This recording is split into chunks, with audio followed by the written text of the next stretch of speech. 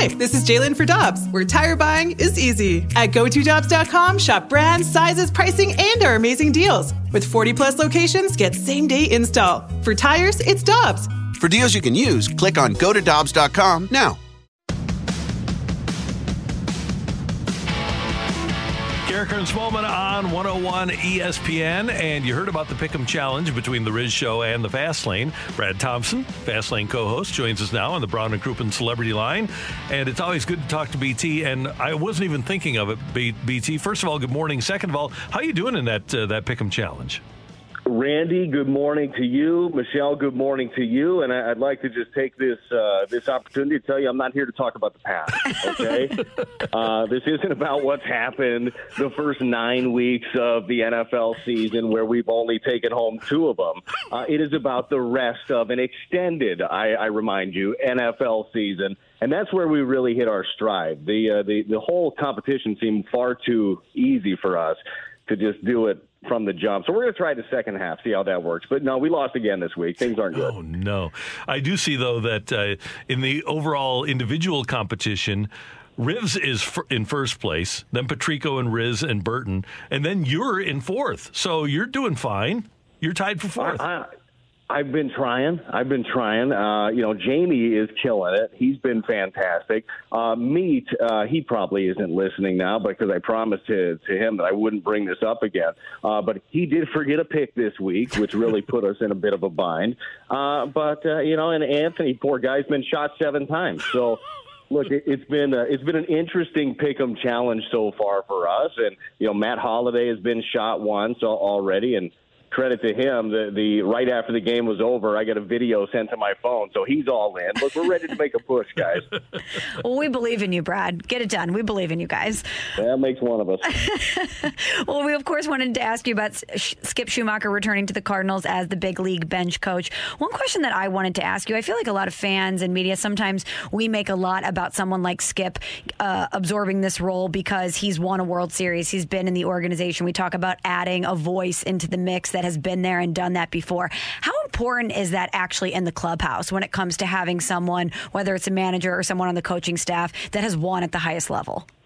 Look, I think it gives you credibility right off the bat. And not to say you can't have credibility without playing this game at the highest level and winning at the highest level, because you absolutely can. There are fantastic teachers out there of this game that just haven't played it at that level, but see it a certain way and can relay it a certain way.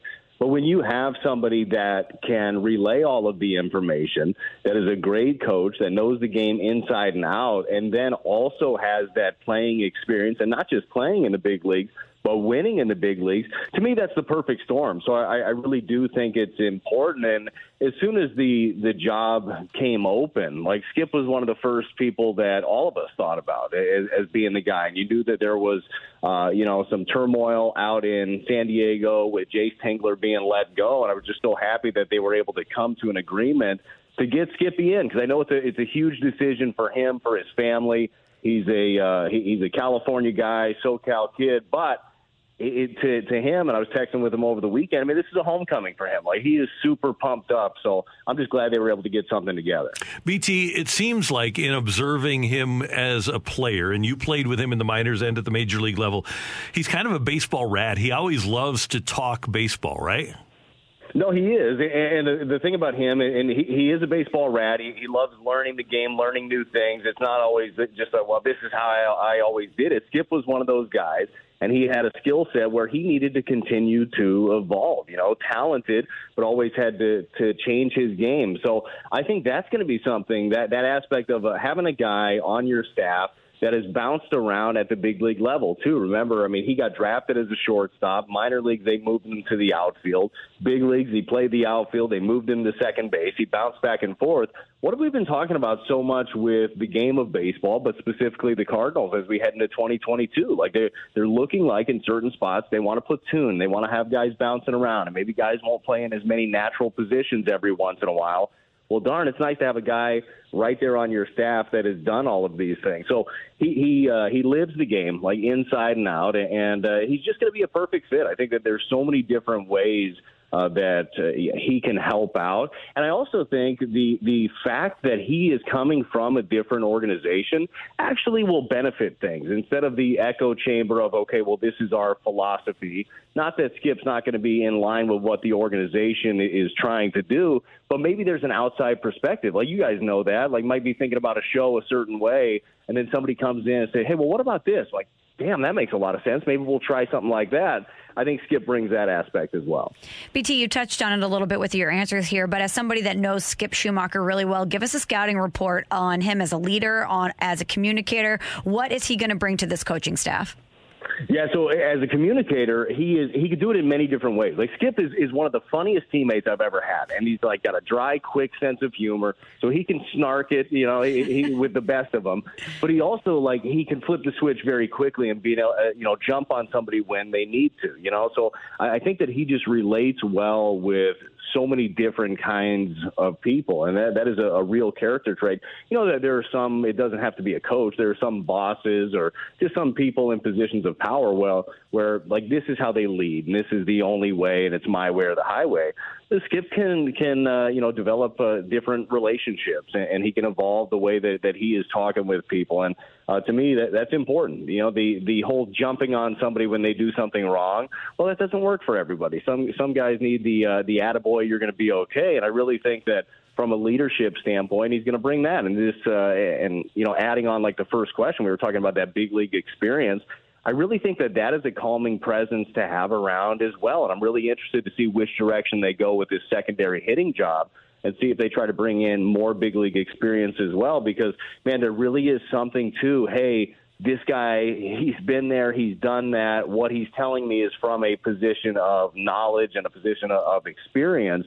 And so that Skip brings a lot of that. Yeah, along those lines, because we know that Yadi and Waino are going to be respectful generally of leadership. Yadi will go to Instagram now and then if he doesn't like what's going on. But we've all been there. Yes, we have. But the fact that now those guys have a contemporary, a guy that they were in the minor leagues with, that will definitely help out Oliver Marmol in his relationships with the veteran players, won't it? Yeah, I think so. And to credit Ollie, though, Ollie has done a really good job. Ollie doesn't need much help. He has a great standing with all of these guys, and he's got a great respect from the veteran leaders and from the young players. And he's built that. He's built that from the minor leagues up when he was a player to coaching quickly, and he's earned all of that.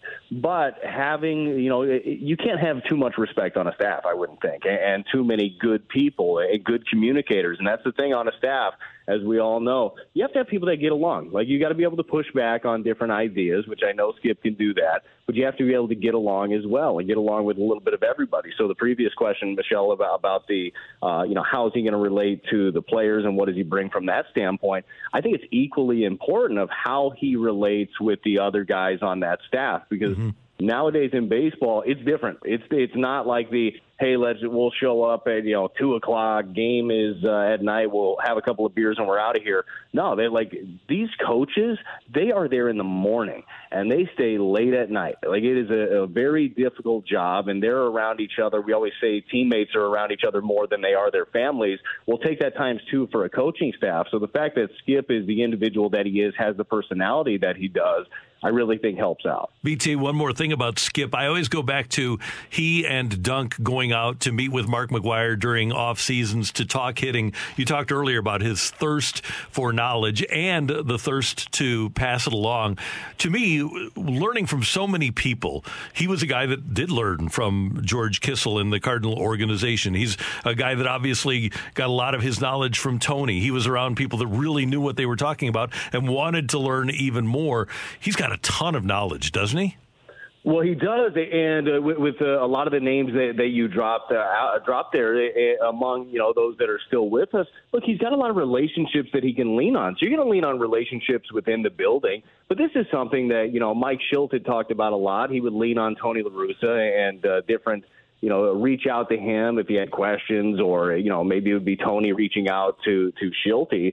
I think that those things are important. It's important to build, build that tree, if you will, of baseball relationships, and because it's baseball knowledge. Again, people will think about things different ways. Maybe Skip is going to go through something, or the team's going through something, and maybe he reaches out to Big Mac and say, "Hey, Mark, what would you do in a situation like this? Or what are you seeing? Or check out this guy, see what you're seeing in his swing." Like, all of these things, to me, pay a lot of dividends at the end of it. So it's you don't get jobs like this. You don't get a major league coaching job, and specifically being the right-hand man of a manager, which I know that Skip will be a manager one of these days, unless you put in the work and unless you're qualified to do so. And Skip has put in the work ever since day one. My first year playing with him was 2004, and he was a baseball rat. He was a gym rat. He was just a great teammate and a baseball guy, and he has earned all of the accolades, all of the positions he's got to this point. I'm just pumped up for him. I'm pumped up for the team because I believe it's a great fit. BT, I did want to ask you, too, about Matt Carpenter. We know his time with the Cardinals organization is done. He put out a great love letter, if you will, to St. Louis and to the Cardinals and their fans today at the Players Tribune. And when you're looking back on Matt Carpenter's tenure here in St. Louis, how will you remember his Cardinals career? I'll remember it in a positive light, but I do understand those that push back on the last couple of years. I think that Matt Carpenter, unfortunately, is remembered for the last contract that he was given. He was given it too early. It was a $39 million extension when he had a year left, and he struggled mightily the last 2 years. But Matt Carpenter was a great Cardinal. I mean, go back and look at the numbers that he was able to put up and the way that he went about it. He was great. And I love seeing over the weekend a lot of people, tweeting out Matt Carpenter, like videos and photos, and fans just say, hey, Matt Carpenter is one of the main reasons I started loving Cardinal baseball. I mean, this is a guy that was an all-star multiple times, 3 times, his top MVP vote 3 different times, I believe it was. So that's how I remember Matt Carpenter. And I got a chance at a charity event. Kyle Gibson had a charity event for Big League Impact. And I got a chance to talk to Matt a little bit about, just what is next and where he's headed. And he just said, man, I don't want to go out like this. Like, I want to go out, knowing I know I've got more in the tank, and I want to be able to show that somewhere. So he's expecting to try to, sign on with somebody. It, very likely will be close to spring training to find where the best fit is. But I wish him all the best. Matt Carpenter, through all the struggles the last couple of years, he's been nothing but a pro. He's been nothing but a good teammate to everybody that's out there. And as we all know, like, if you have to take a step back in whatever it is, the job that you're doing, it's hard to pump somebody else up. And he's been able to do that every step along the way, and he's got more left in the tank. BT, nobody knows Skip Schumaker better than you, and that's why we wanted to have your voice on our show this morning. But we'll be tuned in at 2 for the Fast Lane with you and Rivs. Is Anthony taking some paternity leave here? Yes, Anthony is out for the week as they introduce their new baby boy Lincoln to the world. So he is out. So, yeah, look, it's Jamie and I running stuff for the week. So we'll see if Anthony has a show left when he comes back the following Monday. All right. Hey, good to hear your voice. Thanks so much. Have a great day. We'll talk to you soon. All right, guys. Thanks for having me. All right, brother. That is Brad Thompson, Fast Lane on 101 ESPN. Hi, this is Chris Howard, host of Plugged In with Chris Howard. The College Football Playoff Committee made their decision on Sunday, and as much as I loathe the idea of Ohio State losing their way into the College Football Playoff, I 100% agree with OSU making it in over Bama. Nick Saban citing some hypothetical point spreads to prove his point that the Tide deserve a spot in the College Football Playoffs holds little substance when you consider Bama's best win is over Texas. No, the committee got it right. TCU had a great season with far more ranked wins than Bama and didn't deserve to lose their spot after playing a surging Kansas State in a championship game. And Ohio State, while not playing some of their best ball later in the season, was still 12-0 until they came face-to-face with my Wolverines. While the college football playoff system isn't nowhere near as good as it could be, it's better than what we had. And in a few years, it will be better for all of college football. Hi, this is Chris Howard, host of Plugged In with Chris Howard. Get the latest odds and trends for every professional and amateur league out there. From football to basketball to soccer and esports, we've got it all at betonline.net. And if you love sports podcasts, you can find those at BetOnline as well. And don't forget BetOnline for the NHL, MMA, boxing, and golf. Head to the website today or use your mobile device to learn more. BetOnline, where the game starts.